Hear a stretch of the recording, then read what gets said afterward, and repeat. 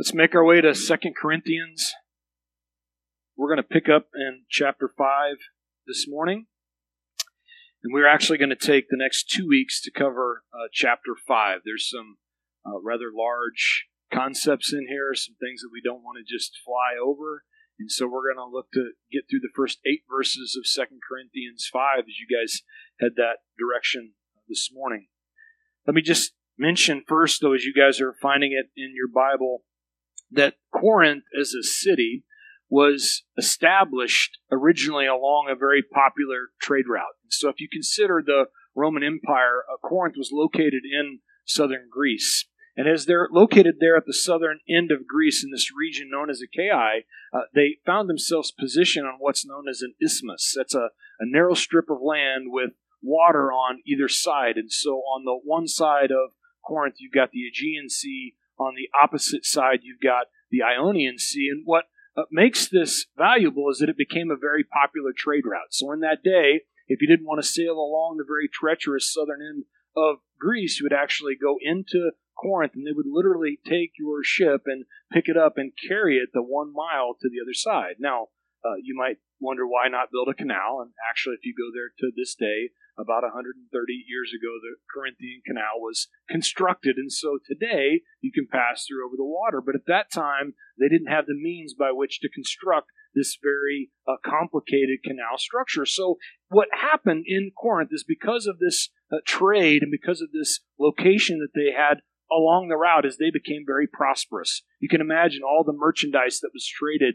and exchanged, all the retail that was taking place there in Corinth. And so the reality is, for them as a city and for them as a people, they were exceedingly prosperous. They were doing far better than surrounding areas that were much more poor. And so prosperity and comfort was really what defined the lifestyle of the Corinthians. Not that any of us would know anything about living in a land of prosperity and comfort whatsoever. So I'm just trying to paint the picture in your mind. You can imagine what it might look like to be in a spot where the other areas, the lands, the nations, were not doing nearly as well as what these Corinthians were.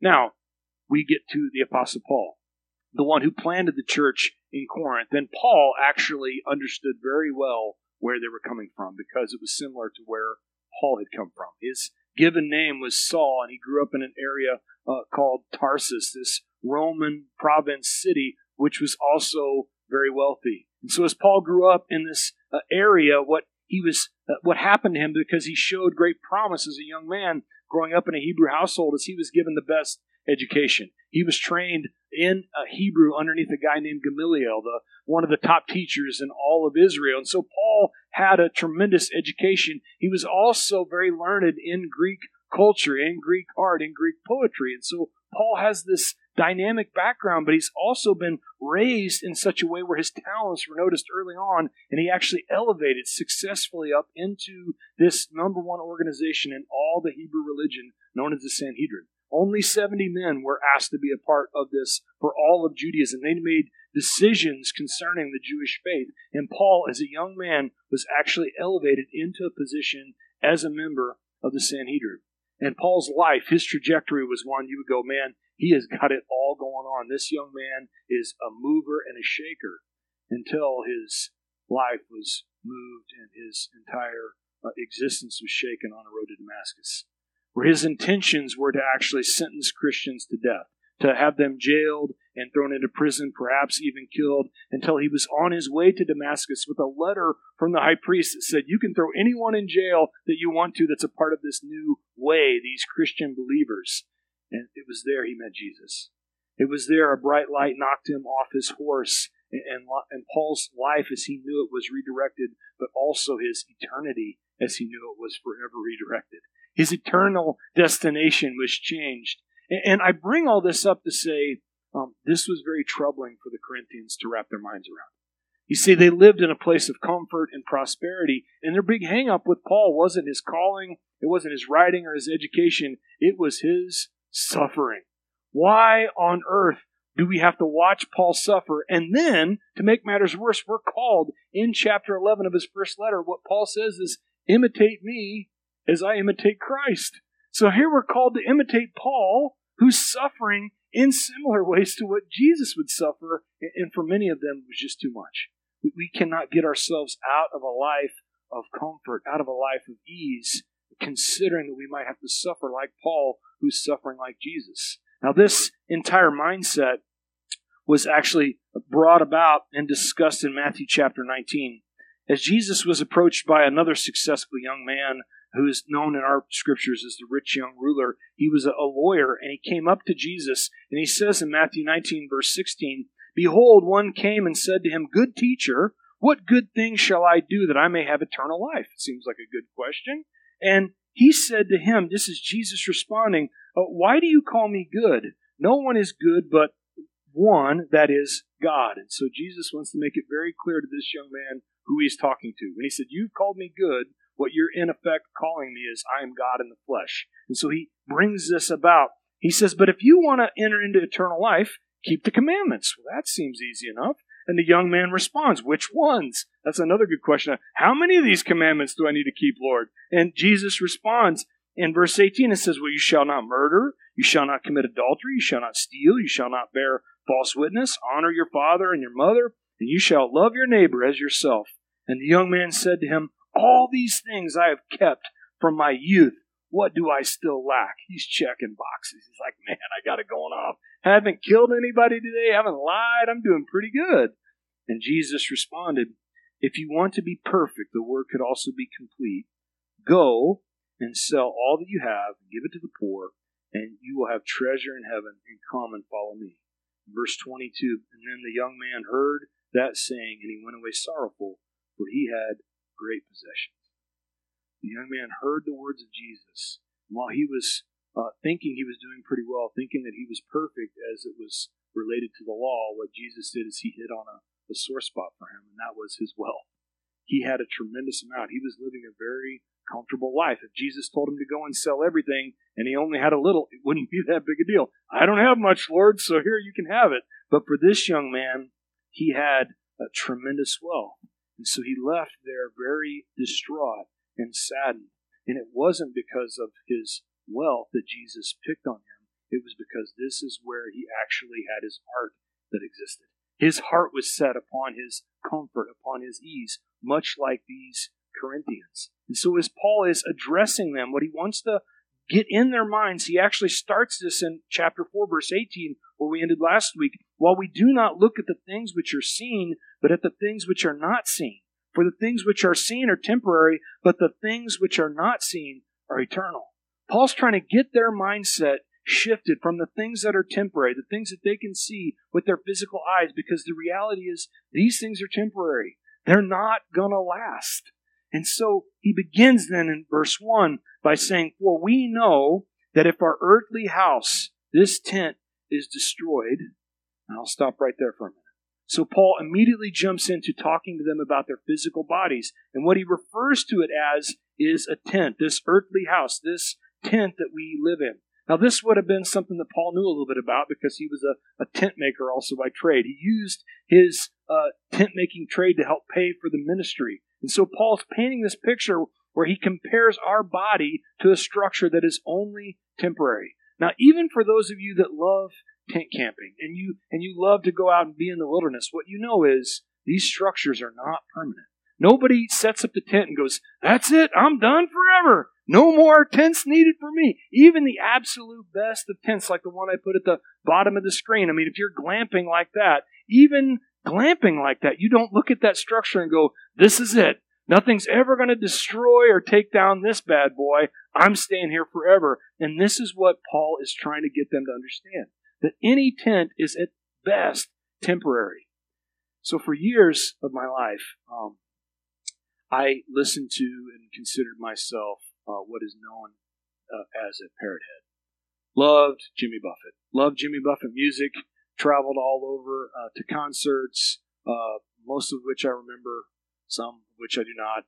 And so this was one of the things that I really enjoyed.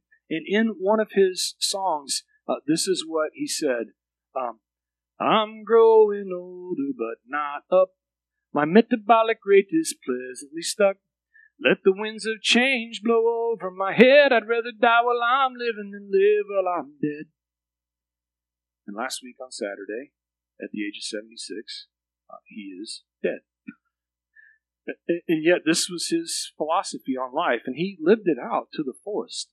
And so do we oftentimes. We live a lifestyle that we are striving to live this life until the very bitter end with no consideration on what happens after this. And what he sold in large part was this mindset, this idea of escapism. That if I can just escape my situation, I can go off into this magical fantasy land where I can be a pirate or a beach bum or whatever it happens to be. I don't have to face reality. I'd rather die while I'm living than live while I'm dead. But the reality for each of us that we have to face is it's never long enough. It doesn't matter if it's 76 years or 86 years or 106 years. It never feels like it's enough. And even for Jimmy, here's the truth. If you're going to live this life like you're living it to the very end, getting every last drop, you better live it like Jimmy. I got to tell you, it ought to be boats and planes and cars and parties and margarita machines. Let it rip. But at the end of it, it's all going to wrap up.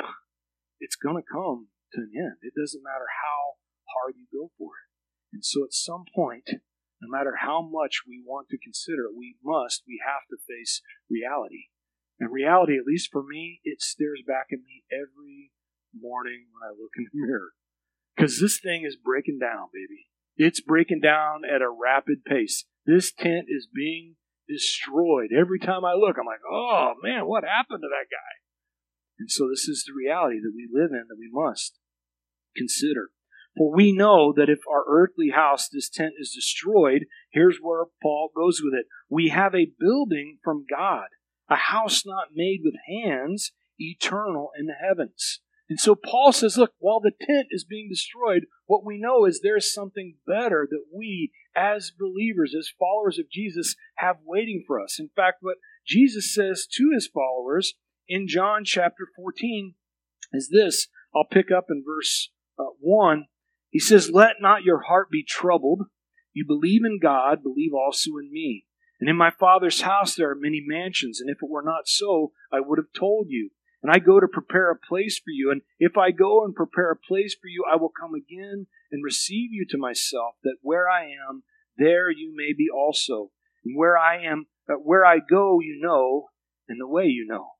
So Jesus' encouragement to his followers is, I'm going to go away, but I'm not going away forever. I'm going to go away and actually prepare a house, a dwelling is the word. The word mansions might have a little number beside it in your Bible, and if you look at the margins, it will say literally means dwellings. What Jesus is communicating is that for our soul and our spirit, the part of us that lives on, the part of us that is eternal, right now where we're at, we're carried around by these tents, by these mortal bodies. This is the medium by which we communicate. We know one another through this flesh, but what makes us us isn't our flesh.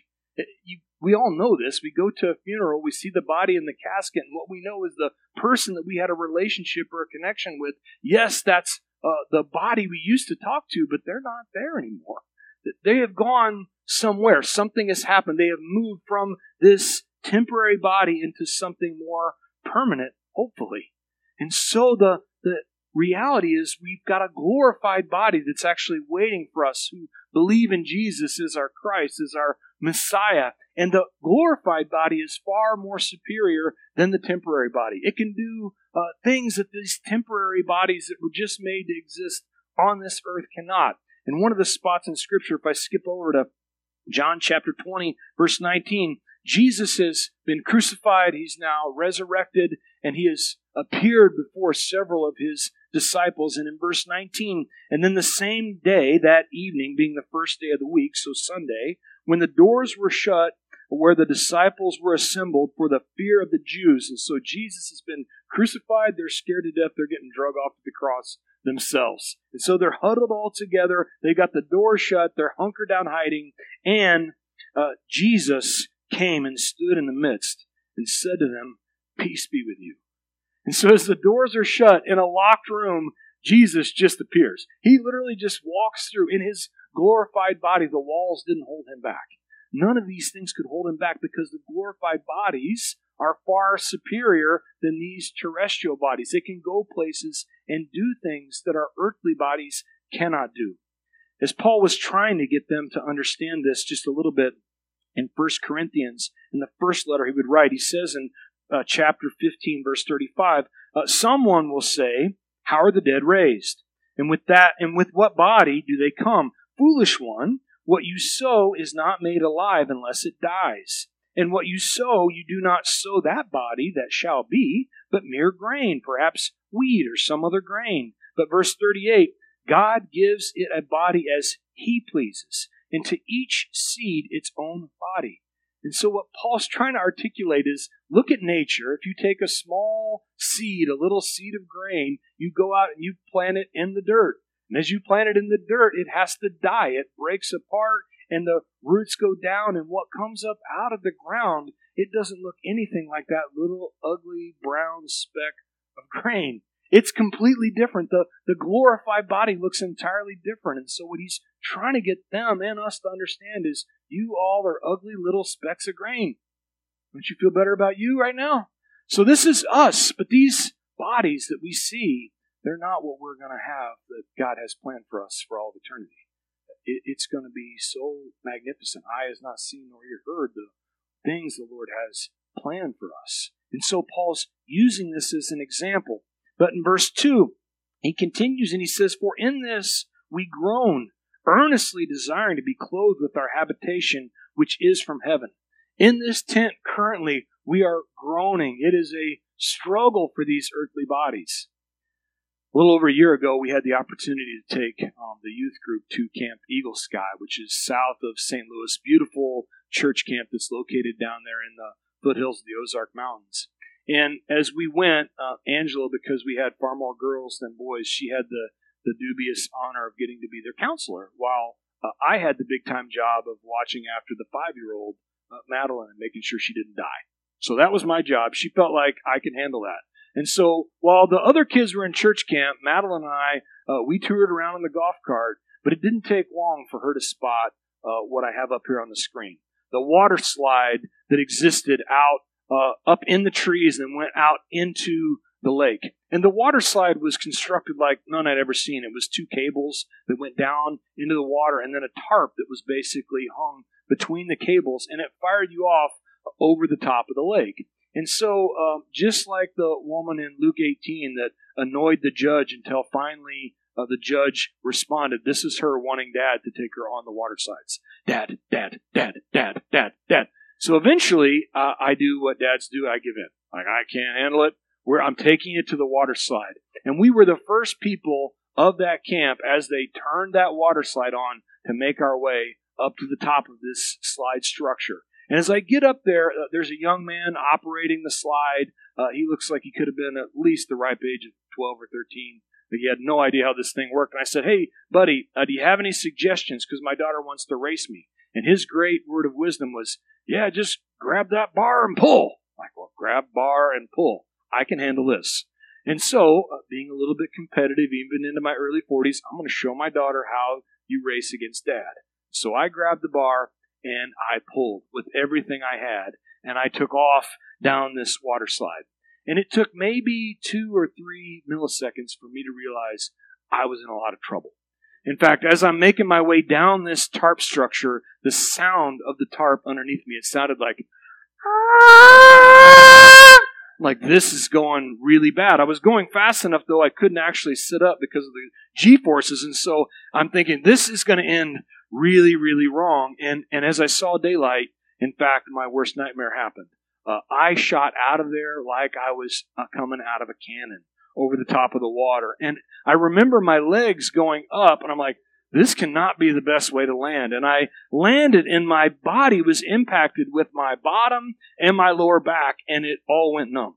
And so my thought was 2 things. Either one, I just broke my back based upon how my legs feel, or I gave myself an enema, or both. And so as the bubbles kind of came out around me, I knew that the second one wasn't it.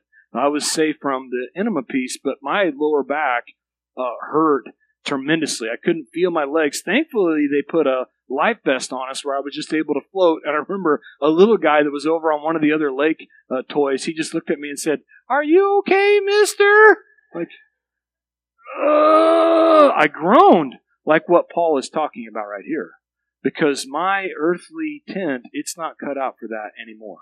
It turns out in your 40s and over 200 pounds, you're not meant for those kind of things. And so as Madeline swam over, she said, Dad, can we do it again? No, you cannot. I am never, ever riding the slide from hell ever again. But you can ride it. And so over and over again, actually this picture on the bottom, you see her little body spitting out from that, because she just rode it over and over again. It was no problem for her. But what you realize is, as we get older, these tents can't take what we used to put them through, right? That one of the blessings, if there's a blessing to getting older, and as these tents break down, I don't know about you, but I can't wait to be with Jesus in my glorified mansion, in my in my temple that He has prepared for me. And so as we go and as we grow, it's a beautiful thing about older folks is they get more and more excited about getting to be with Jesus, because in these tents we groan. These things hurt. They don't function or act or respond like what they used to. Paul continues here in verse 3. He says, if indeed, having been clothed, we shall not be found naked, for we who are in this tent groan, being burdened, not because we want to be unclothed, but further clothed, that mortality may be swallowed up by life. And so Paul is referring to when we leave this body, he says we're not going to be disembodied spirits. We're not going to be naked. And this really refers to a philosophy that these Greek philosophers had in this day, that the body essentially was binding our spirit, that our body is merely holding us back. And they couldn't wait to be disembodied and just be out there in the spirit realm, naked and free, just running around. But what it led to is, because this was their philosophy, something more sinister. If what happens in this body doesn't matter whatsoever, then it doesn't matter what you do in the body, you see. And so for the Greeks in their culture, they would just let it rip. I mean, anything you want to do inside these bodies, just make it happen. It doesn't matter. Eat, drink, and be merry, for tomorrow we die. And so it led to them feeling like there was no consequences for anything that happened. And what Paul wants to make clear is to be absent from this body means we'll be present with the Lord in our new body. And we're not going to be unclothed. We're not going, as the Buddhists would like to say, into an eternal state of nothingness out there in the ether, that we're actually going to be more clothed. We're going to receive our heavenly body. And in fact, Paul, again in 1 Corinthians 15, trying to explain this to them, he says in verse 53 that this corruptible must put on incorruption, and this mortal must put on immortality. So when this corruptible has put on incorruption, that this mortal has put on immortality, that then shall be brought to pass the saying that is written, death is swallowed up in victory. O death, where is your sting? O Hades, where is your victory? That literally as we pass on from this life to the next, that the death that consumed us is swallowed up by life. That life clothes us and protects us and takes care of us and moves us on into our mansion that Jesus has prepared for us. Now, as we continue in verse 5, now He who has prepared us for this very thing is God. So this leads to a couple questions. As we consider life, death being swallowed up by life, the question for most of us is, what does that look like? What is my resurrected body going to look like? How is it going to function? I want to know more about what I'm getting myself into. And here's what I would say at the beginning of verse 5. He who has prepared us for this thing is God. You can trust Him. You see, if you look out at the beautiful sunsets that we have here, have you ever looked out at that beautiful sunset and the colors in the sky? And at any point in time, have you ever gone, you know, Lord, it would have been better if you would have put a little more orange here, maybe a little more blue, moved that cloud around, then you would have had it. Then it would have been really good. Or if you had gone to the mountains, go to the Rockies, for example, and just looked out at the mountain range and gone, man, God, if you would have just moved that peak over a little bit, it would have looked so much better. Absolutely not. How do we look at the ocean or the sunset or the mountain scene, but we go, wow, God, you are some kind of a creator. This is some kind of a landscape This is some kind of a beautiful handiwork that you have done. We don't have suggestions for God when we look at his handiwork. And yet we question what our heavenly bodies are going to look like. What I would encourage you to do is trust him. Trust him in his track record. Trust what he's got in store. If he can make the heavenly landscape, if he can make the mountains or the ocean scene so beautiful, what do you think he's going to do with you and I? Mark chapter 7, as Jesus is there on earth, he's healing people. He's actually fixing things that were broken by our own sin, our own choice, our own destruction, by the way. As he is healing the mute and the blind and the deaf, in verse 37, and they, the people that were watching all this go down, were astonished beyond measure, saying, he has done all things well. He makes both the deaf to hear and the mute to speak. In my Bible, I have underlined this. He has done all things well. As they were watching what Jesus was up to, they were astonished. Just like you and I are at the mountain scene or at the sunset, they were blown away by what he was doing. And their only response was, he has done all things well. And so, when we receive our glorified bodies, I want to assure you of this. None of you are going to look at that and go, man, I really like to have my old tent back. Man, I wish I had that old bag of bones back. You're going to be so very astonished because he does all things well. As we continue in verse 5. Now he who has prepared us for this very thing is God, who has also given us the Spirit as a guarantee. And so if question 1 is, what does our resurrected body look like? And we can answer that by looking at his handiwork. Question 2 is, how then do I know that I'm going to get there? What's my guarantee? What's my promise that he's going to not leave me here or forsake me? How do I know that he's going to take care of me into eternity? And here's what Paul says, is he who has given us his Spirit as a guarantee. And the word guarantee is similar to that of an engagement ring in our culture. What men know is that we go out and spend a tremendous amount on an engagement ring, and we give it to the one that we're giving a promise to because they matter, because that one means something. They are important to us. And understand that this is you and I as it relates to Jesus, our bridegroom. He has given his very life. He has been broken on our behalf. He has given to us his Spirit as a guarantee, as a engagement ring, a promise that he's going to see this thing all the way through. He's not going to give up on the commitment that he's made to you and I because he's given us his Spirit as a promise. And in fact, what Paul says in Ephesians chapter 1 is this, verse 13, in him you also trusted after you heard the word of truth, the gospel of your salvation, in whom also having believed, you were sealed with the Holy Spirit of promise, who is the guarantee of our inheritance until the redemption of the purchased possession to the praise of his glory. What Paul says to the Ephesians is, the Spirit is given to you as a down payment. He has given his Spirit to you as a down payment that he's going to see this transaction all the way through to the very end. And so in that promise, you can have hope. And the hope isn't like, well, I hope after service today I get a cheeseburger. The hope is that I have this blessed assurance.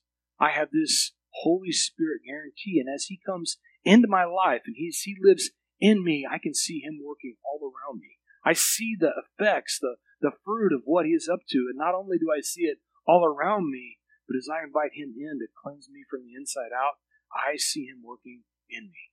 I see him doing things in me that I didn't see before. And I'm not what I someday will be, but here's the beautiful thing. I'm sure not what I once was. He's working this thing out. From glory to glory, he is cleaning me up from the inside out.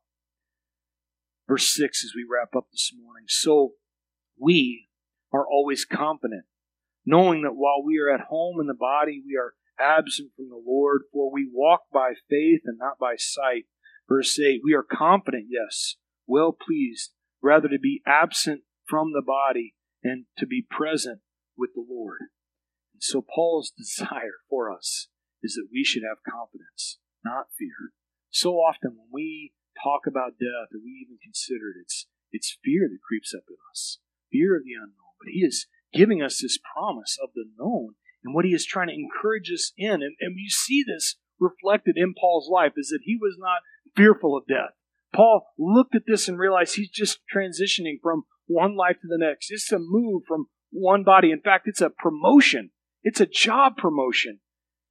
And so we see as Paul has his life and his operations, as he explains this to the Philippians in Philippians chapter 1, verse 21. For to me, to live is Christ, and to die is gain. But if I live on in this flesh, this will mean fruit from my labor. Yet what I shall choose I cannot tell, for I am hard pressed between the two, having a desire to depart and be with Christ, which is far better. Verse 24, nevertheless, to remain in the flesh is more needed for you. And being confident of this, I know that I shall remain and continue with you for your progress and joy of faith. Well, Paul says, look, this is a tough call.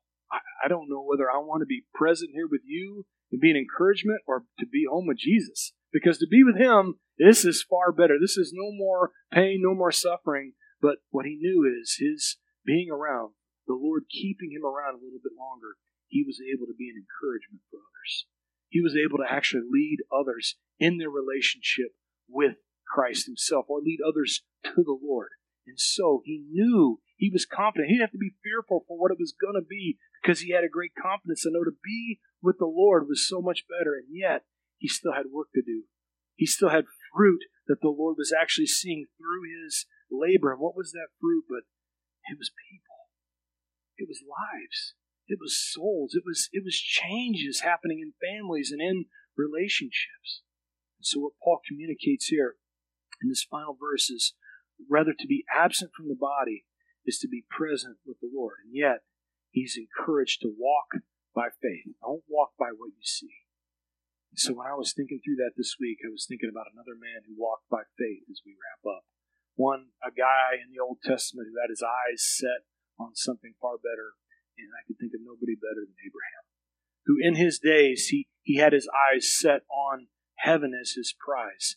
And if you look at verse 1, back again really quickly, as Paul says, our earthly house, this tent, is destroyed. That phrase, to be destroyed, it means struck down. And have you ever heard the saying, strike down the tents? What Paul's literally saying is these tents are being struck down, moved from one location to the next. And so no one maybe knew what it looked like to strike down the tents and pack up and move more than Abraham. And so Abraham's entire life, you could see it really defined by two different things. One is tents, and the other one is altars. As Abraham was called out from his family to go to this promised land, what we find is it wasn't that he lived in tents because he couldn't afford a house. It wasn't that Abraham was a poor man. In fact, he was exceedingly wealthy, so much so that when his nephew Lot got himself in trouble, Abraham had 318 trained bodyguards that went out with him and laid a whooping on 5 different kings. I mean, this guy, he had it together. He was a bad motor scooter in a lot of ways, and yet he didn't take solace in that. He knew that while he had all this on earth, it didn't really have value to him. His focus was set on what God was actually up to in his life. He had faith in what the Lord had given him as a promise. Hebrews chapter 11, verse 1. Now faith is the substance of things hoped for, the evidence of things not seen. For by it the elders obtained a good testimony. One such elder was Abraham in verse 8. By faith Abraham obeyed when he was called to go to the place which he would receive as an inheritance, and he went out not knowing where he was going. But by faith he dwelt in the land of promise as in a foreign country, dwelling in tents with Isaac and Jacob, the heirs with him of the same promise. For he waited for the city which has foundations, whose builder and maker is God. Abraham had his focus set on the heavenly scene, even though God had given him this promise. He'd said, come out of here, I'm going to give you this promised land. He realized that Abraham never actually physically received that promised land. He dwelt in tents as a foreigner. It was his descendants 400 years later that received the promised land. And yet Abraham, by faith, he was looking towards what God was up to. Never did he construct a permanent structure on this earth except that of an altar. The only thing that Abraham permanently constructed was something that would give God glory not to give himself glory. So wherever he went, he built an altar and he gave glory to God from that place. It looked very different for his life than it did his nephew, who was blessed beyond belief because of his relationship with Abraham. And his nephew Lot, we're told, he actually pitched his tent towards Sodom. And not only that, but by the time you get to Genesis chapter 19, Lot had actually moved in. He made his residence there in Sodom. He had set his foundations in a permanent structure for him and his family. And you know that with that story, it played out very, very poorly for the city of Sodom. But I want to point out to you that it wasn't that Lot wasn't a believer. In fact, in 2 Peter chapter 2, verse 8, for speaking of Lot, that righteous man dwelling among them tormented his righteous soul from day to day by seeing and hearing their lawless deeds. That Lot, while he was a believer, he set himself in a place with so much wickedness, permanently fixing this spot that, well, you know, from his story, that his family would actually follow on to perilous times. So while Lot was saved, his family was in a far different spot. And I bring this up as a contrast to ask this: where do I put permanent structures at in my life? Am I fixing myself to this place, to this spot that frankly it's going to burn? It's all going to go away. But if I'm building permanent structures here, they're only at best going to be temporary. Or am I willing to say, I'm going to live this life where I'm dwelling in tents, I'm only here for a short time, and constructing altars, things to actually give glory to God, things that, by the way, my family after me, if I want to leave behind a legacy, these are things they can follow after and go, God, Dad gave glory to God in this spot, we're going to give glory to God in this spot. They're going to give glory to the one whom glory is due. And these are the things that we can leave behind as leaders and husbands and fathers and dads and guys just trying to make it from day to day, or ladies trying to just get to the next spot. We can leave these kind of permanent structures behind that will actually leave our children with a hope and with a future. It's something that they can count on that is eternal. And so, Father, we thank you and we praise you for cities that aren't made with human hands, for the promise of something permanent and better, for the promise of something long-lasting. Eyes not seen nor has ear heard the things that you have set aside for us, Lord. And yet so often I get myself consumed with the temporary. I get myself consumed and tied up with the here and now. Lord, help us to get our eyes fixed on you, off of these temporary circumstances, and in a spot where we're looking to build structures of things that actually give you glory and praise and honor. Thank you, Father, for these reminders. Thank you, Lord, for this letter to the Corinthians, who was in such a spot of comfort that they could only see depression and pain and suffering that Paul was going in suffering. And yet, what Paul saw was eternal glory.